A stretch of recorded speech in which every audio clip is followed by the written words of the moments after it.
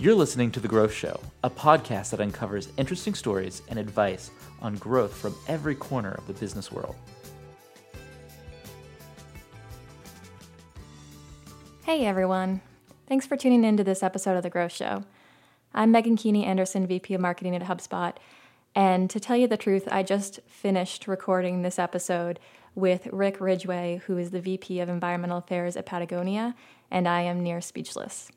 Rick is one of the more exceptional people I've ever talked to, and we got to talk a lot about his career, his life, the way the two have blended together, and the impact that the environment as a whole has made on his decision-making and on his perspective. This is a special one, folks. If you've never tuned into The Growth Show before, this is a great one to start on. I don't want to belabor this with too much more description because I want to get straight into Rick and his storied, impressive career. So let's start off by having you give us just a 30-second overview of what you do at Patagonia. My title at Patagonia is Vice President of Public Engagement, and that includes our stakeholder engagement. The other companies with whom we engage, NGOs, other external stakeholders of the company. I work with all of them. I do a lot of public speaking, so I represent the company frequently outside of our walls. Right. And you've had a kind of a winding career. You've had a lot of different roles that you've taken. You've done a lot personally as well. Without going through your full background, I'd love to hear about some of the pivotal moments that you feel like really set you up for what you do right now. I've had a career in many different fronts. Through my life, I've been a filmmaker and a writer, a photographer, a storyteller, as they're called today, although we didn't use that word back in the day. Really? I also developed skills in marketing. And I, through consulting, have worked with the outdoor industry all of my work life. So it's been a mix of all those things together. And that included working with Patagonia in the beginning as a contract employee, helping them with their storytelling and marketing. That really started initially through my personal friendship with Yvonne Chouinard, the founder of Patagonia, and our mutual interest in climbing and surfing. And it was those commitments to outdoor sports that first brought us together, initially as climbing partners, as surfing companions, but then also as work companions here at Patagonia. It's kind of amazing that you've been able to take this area that's just been a passion of your life and spill it into your career. And you talk about being a good storyteller. How has being a good storyteller helped you relate to various stakeholders of the company, helped you to sort of paint the picture of where you want the company to head? Good storytelling, I think when you really parse it out, the Greeks understood it originally, and they still have a lot to teach us. Essentially what they had to say was that a good story, identifies people that you're interested in, good characters, and those people have a goal that's usually very difficult to reach, goals that have a lot of obstacles along the way. But then a good story usually results in those people that you care about and the goals that they have that you bought into getting there in some way or another. That's the essence of a good story, Yeah. and knowing how to tell that story is really good marketing. So that's an interesting concept when you apply it to, a company. Right. And we've understood what a good story is at Patagonia right from the very beginning. But just because an initiative is going to create a good story, that's not really why we do it. It has to be aligned with our goals. But we got a pretty good finger to the wind, knowing a good story from a not so good one. Yeah, and speaking of that, you guys have been really known as this more than an environmentally friendly company, a company that's really shaping how we treat the environment for the future. I would love to hear a little bit more about how, staying true to that vision and staying true to that story of being an environmentally friendly company has come about at different points in your relationship there. So can you tell me about a time when, the priorities of solving for the environment and solving for the business may have been at odds? Yeah, well, I'll answer that question backing up just a bit to explain that in addition to the elements I just said about what makes a good story, fundamental to a good story is that it has to be truthful. It has to be genuine. It has to be authentic. And Patagonia is, if anything, a deeply authentic company, deep and true to its mission to be an agent for environmental protection. This company, sometimes we say we're as close to a not-for-profit as a for-profit probably can ever be. And our mission is absolutely, as our mission says, to implement solutions to the environmental crisis. Now, when you're a business making products, and that's your mission, it also sets up inevitable conflicts in that mission. The mission, in addition to being a tool for environmental protection, is also to make the best product we can and to make that product with no unnecessary harm, either to the society or to the environment. And that's a recipe for tension. It's inevitable that making the very best product you can and making it with no unnecessary harm are going to be mutually exclusive at times, or at least require compromise. And that happens here all the time. Currently, one of the biggest tensions we have is the conflict between our goal of coating our rainwear with durable, water-resistant, water-repellent coatings that, again, have the least harm to the environment. Right. And it turns out that the coatings that have the highest functionality are harmful to the environment. And so how do you solve for that? Where do you draw the line?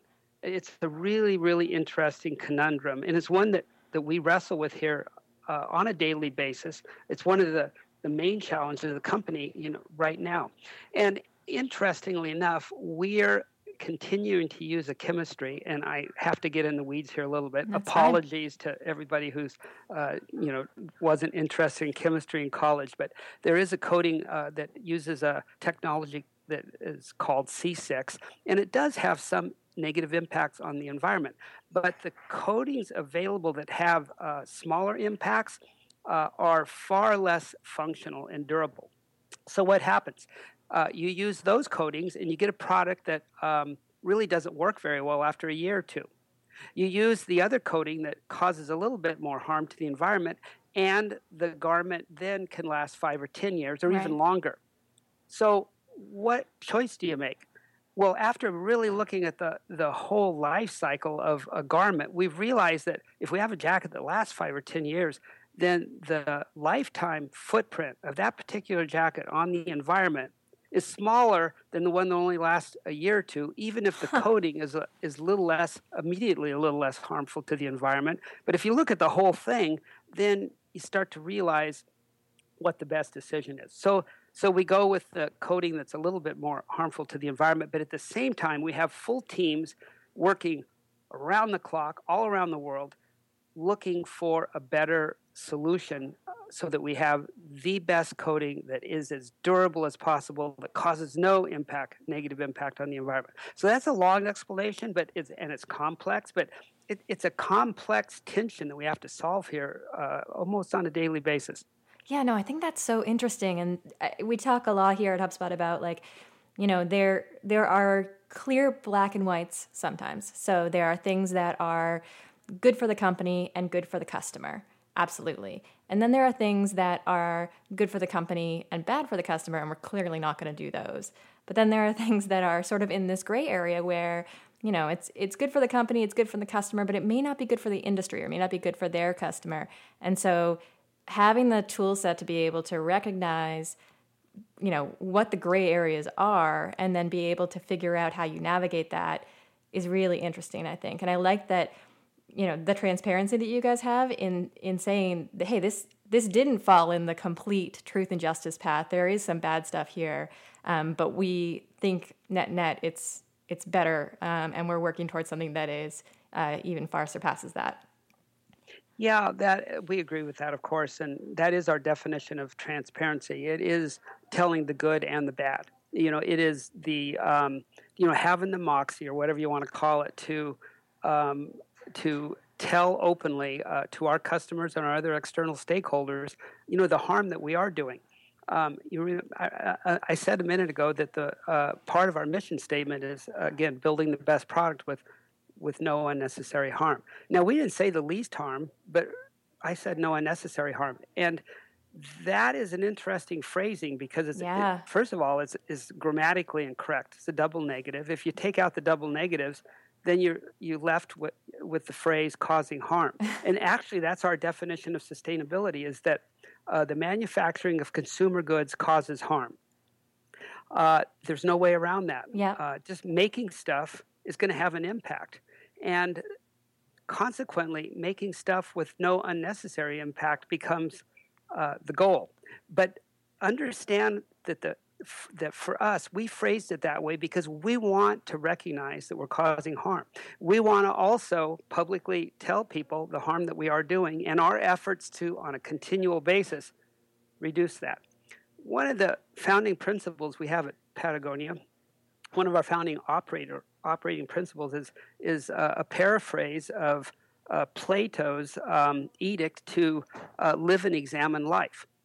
We foundationally believe that we always have to try to understand all the impacts of our actions as deeply and as thoroughly as we can. And when we do that, when we lead an examined life, we inevitably will discover that we're doing harm. Right. And when you discover that you're doing harm, then the next principle that we invoke is to do something about it, to reduce that harm.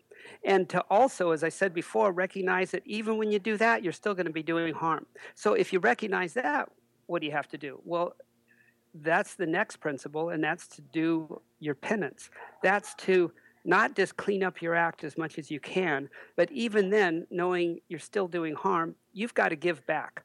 As a company, you've got to do the most good you can. And that philosophy is the origin of our corporate philanthropy, where we give back to the environmental community, 1% of our revenue, not our profits, but good year, bad year, rain or shine. We take that 1% right off the top of our revenue, put it into a fund, and return it. Last year, that was about 780 grants to environmental NGOs and organizations around the world that were, working to clean up their backyard forests and rivers and wetlands. So that's why I said before that the company really does, operate as much as it can like a not-for-profit. Again, to realize that mission that we have as a business to implement solutions to the environmental crisis, and that's why we're in business, and that's why we're still private. That's why the family that owns the company hasn't sold it, because we're more effective by staying as a private company, by staying true to our mission, and by using the company as an agent for environmental protection. That's why we're in business. It's not to get the shareholders and the rest of us rich. We live, the Chenard family lives a relatively simple life. We all, we all fly coach, including Yvonne. Last time I flew with him down to South America, there we are jammed in the back of the plane with everybody else, where we should be. Because, as he says, I'm not going to pay those, cutthroat, those exorbitant rates to sit in the front of the plane when we could take that money and give it back to the NGOs.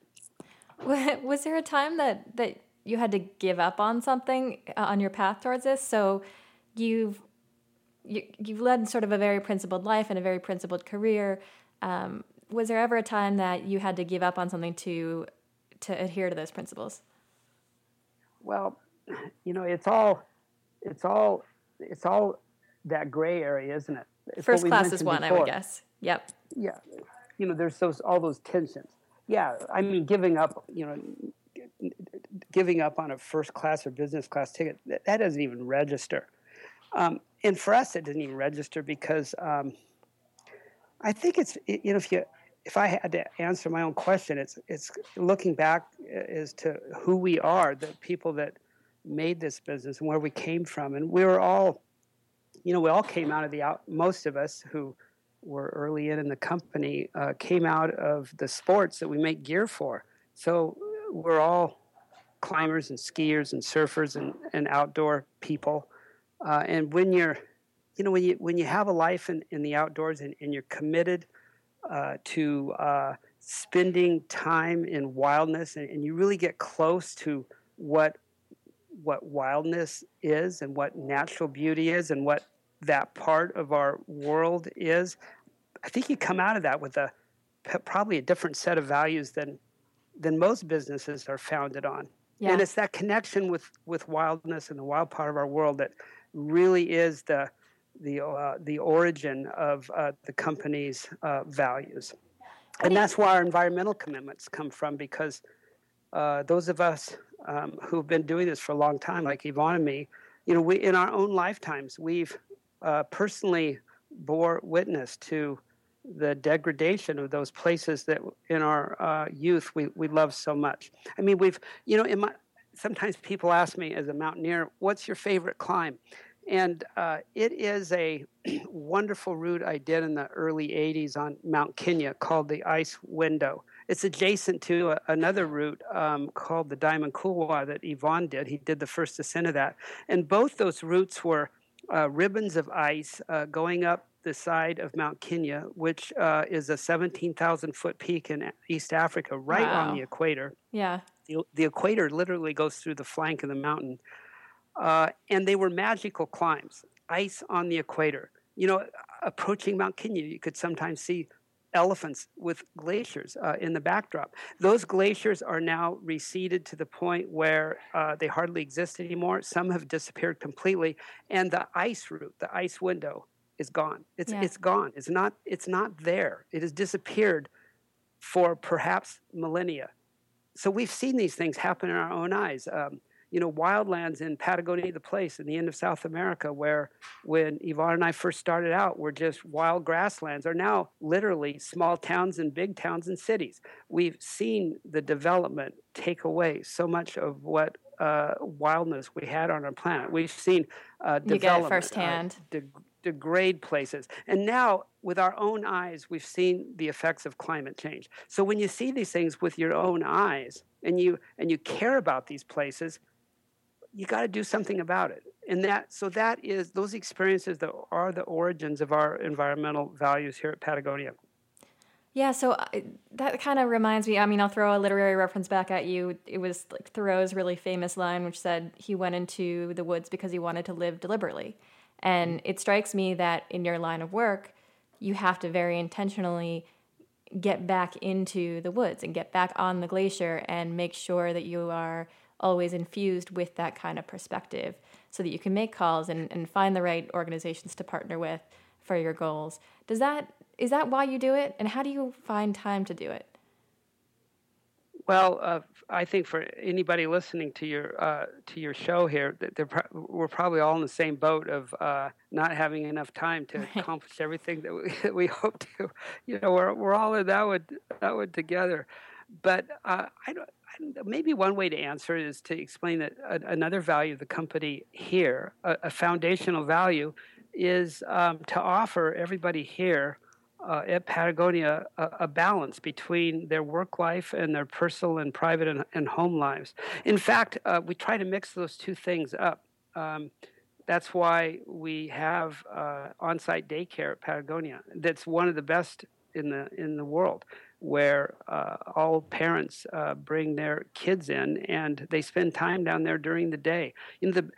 Sometimes people visit our campus here at Patagonia and they'll turn to me and say, God, this place really feels like a family. And then I say, well, stop for a minute and listen. And you listen, and the background noise of the campus is kids laughing and playing.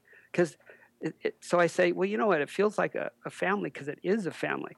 And, we've got flex time. If the surf's good and you can get away without compromising your fellow workers and leaving them hanging, well, leave and go surfing because you can't schedule good surf. Yeah. So we do that, and employees, I mean, really appreciate it. It's more than just appreciate it. It like becomes the way everybody shapes their lives here. And so, boy, it creates a lot of loyalty, and it helps us succeed as a business, having that balance in our lives that is so core to our own values here. Works both ways. Do you ever think about retirement? Do you think about what you would do at retirement? Yesterday, I went down to the Social Security office because my financial advisor told me that I had to register for and then defer retirement, getting my Social Security benefits, because I didn't need Social Security benefits. I'm 66, 67 in a few more months, so I won't get any. So I'm not going to officially retire at all until I'm 70, I guess, when I start getting my Social Security, which is such a weird thought for me. Like I can't even get my head around it, because I'm still in good shape. I don't think of myself as being an old geezer. Yeah, you're out I surfing. guess maybe I look like it, but I never plan to retire, and in fact, the word retirement kind of ruffles my feathers because core to the word retirement is retire, and that implies that you're going to pull back, that you're gonna detach in some kind of way. And who would ever want to do that? I want to do just the opposite. Remain as active and integrated and attached to things as I can be, and work is one of them. So I never imagine I'll get to a point in my life where I'm not going to work anymore. Yeah. So actually, that's a great transition. I'd love to hear, what was the best day of your career? That one is so hard to pull out because there's a lot of good days here. Almost all of them are just great. Yeah. I think one of the highlights of my work life right now is that every morning when I come to work with my granddaughter, whose mother, our oldest daughter, was the first kid in Patagonia's daycare center back in the early 80s. She's child number 1. And now her daughter's here, my granddaughter, and I get to bring her to work every day, and that makes every day the best day at Patagonia. I mean, it really does. It's magical for me.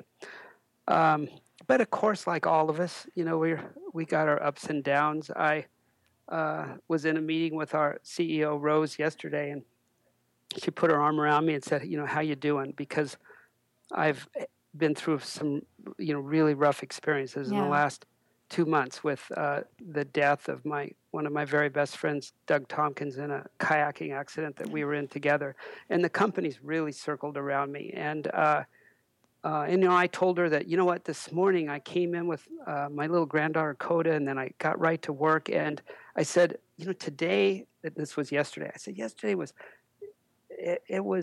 I'm back. Like, I'm back because all you guys are here for me. And I'm back because I'm doing such good work that really does make a difference, and it is fulfilling. And that combination of good work with good colleagues is really ended up being good therapy for me right now to re-engage. So, I get that kind of support from the company, and I do my very best to give it back, just like everybody does here. Yeah.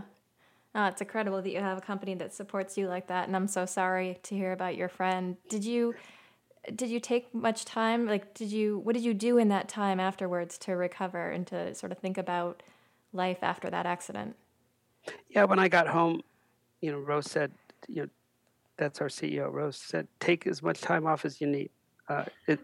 This is we're here for you, not the other way around. And,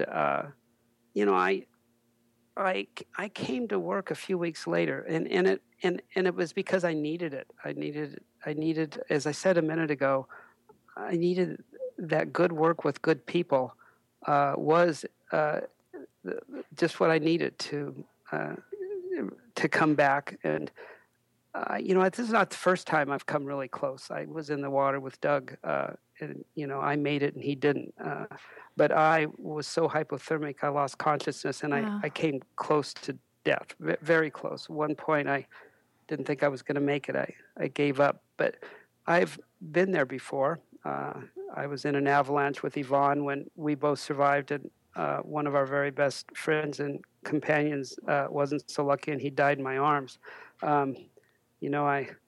I've been, there's a couple other incidents in my life as an outdoor adventurer where I've actually gone over and kind of looked into the dark side where you didn't think you were going to come back, and I have. So I've been there before, and I've discovered through those experiences that the ultimate and biggest value of them is what we should all be doing every day of our lives, and that is as frequently as you can.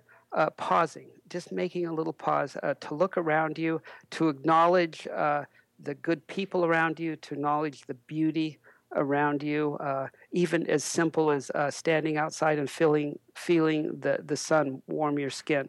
That learning how to take the most value from the simplest things in our life, it really is the secret sauce. And it's too bad that sometimes we have to almost die to remember to do those simplest things in our life, and to just understand deeply the value of those small things, because there's nothing small about them in that context. Yeah. I mean, if you'll allow it, I mean, it strikes me as a life that is incredibly lived in a very raw and thoughtful way. Do you hope the same for your granddaughter? Do you think she'll take a similar course? Well, I don't. My wife and I celebrated our 34th anniversary last week, and we never expected our three children to follow our paths at all. Tried to, as parents, show them, as many things as widely as we could, and we're both very different people, which was been great as parents, because we have a wide variety of insights and values to share with them. But no, I never expected them to follow our footsteps, and they haven't, and I don't expect our granddaughter to do that. But what I do hope all of them do, and it's certainly true with the kids we have, is to develop a sense of curiosity and a capacity for joy and wonder, and this go out into your lives, with your ear to the wind for new paths and interests that you might pursue. Right. I sometimes tell young people that when they ask my advice on things like that, probably the last thing you want to do is get into a career path. I really discourage people from doing that. I really try to help people see their careers not as a line where you start at one place on a graph and you move up in this kind of straight upward trajectory line, so that at retirement, to go back to that conversation, this is where you're at on that graph. I think it's much, much more interesting to have a graph that goes all over the place, right, because that line has found a new opportunity that it never expected to encounter before, where all of a sudden the line goes in a complete different, even opposite direction. That capacity for being able to go in a whole different direction because something's happened, or you've had some opportunity come in front of you that you didn't expect at all. That's where I think a real sense of wonder and joy out of your life can reside. So I really encourage everybody to have that flexibility, to have that courage to take a shot at something they didn't perhaps at the outset expect. Yeah. In one of the books I wrote one time about, and I've written several books about my climbs and my journeys, and one of them I said that the best journeys are the ones that teach you lessons that at the outset you never even thought to ask. They're the journeys that answer questions that at the outset you never thought to ask. That again, journeys that give you experiences that you didn't anticipate, and teach you new things that you never even thought you might encounter when you first started out. So I think that's actually a great transition into my last question, which is, You've been shaped tremendously by experiences in your life, and I think those experiences have been incredibly formative. What about people? Who are the people who have influenced you along the way, maybe given you hard feedback, maybe given you encouragement? When you think about that short list of people who have shaped you in your career, who's on it? Well, Yvonne's right up there. I've really learned so much about business, from him. My friend Doug Tompkins, who just died in the water with me, just what's only now a few weeks ago. He's one of the most insightful human beings I've ever encountered. I've learned so much from him, and it took me years and years of friendship with Doug to realize that in his case, what underlaid all of his wisdom and all of his insights and all his knowledge was this deep, deep commitment to beauty that he learned at a very early age, and learned it mostly in the out of doors, and how that commitment to both acknowledging and celebrating the beauty around us, but then integrating it into all your work and making beauty one of the core goals of your actions and what you did became a really insightful lesson for me that I pulled from him. I have been an avid reader all my life, and there are authors that have inspired me that I look up to. Can you give us a recommendation? Yeah, I have. In my 20s, my favorite writer was Peter Mathieson, and his wonderful books of his trips and journeys outdoors, his novels that almost always included characters in some natural setting, and I was able, later in my life to become friends with Peter, who died last year from cancer. But he was certainly one of my guiding lights and mentors. One of the seminal books for me was Peter Mathieson's Snow Leopard, describing his journey in the 1970s to a very remote corner of the Himalayas with the conservation biologist George Schaller. And then George himself became a friend of mine later in my life, and I would have never guessed that when I was reading that book. It's my favorite book back when I was in my 20s. Oh, that's a cool moment. And George became, George is probably the leading conservation biologist in the world. I don't think there's any scientist who's had a bigger impact on conservation and wildlife protection than George. And I remember George telling me one time that the secret, Rick, is when you get up in the morning to stretch your arms and don't say, okay, today, I'm going to save the world. You stretch your arms and you say, okay, today I'm going to focus on saving one little discrete part of it. So that's what I learned from George. But I've been lucky to have a number of people like him in my life. And now I'm at a stage where I'm hopeful that I'm able to also give a few insights to young people. Whenever I get a chance to do that, I take the opportunity.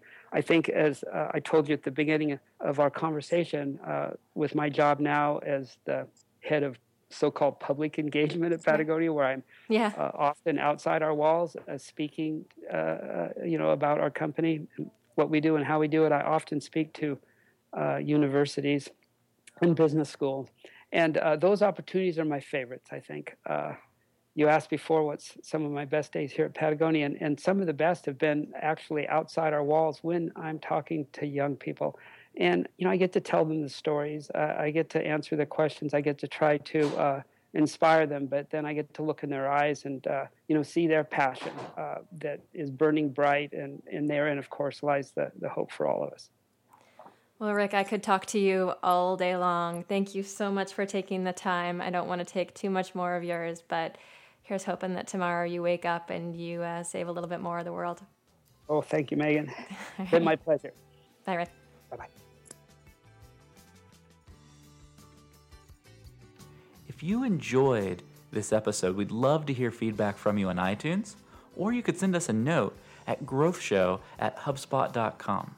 We'll see you next week on The Growth Show.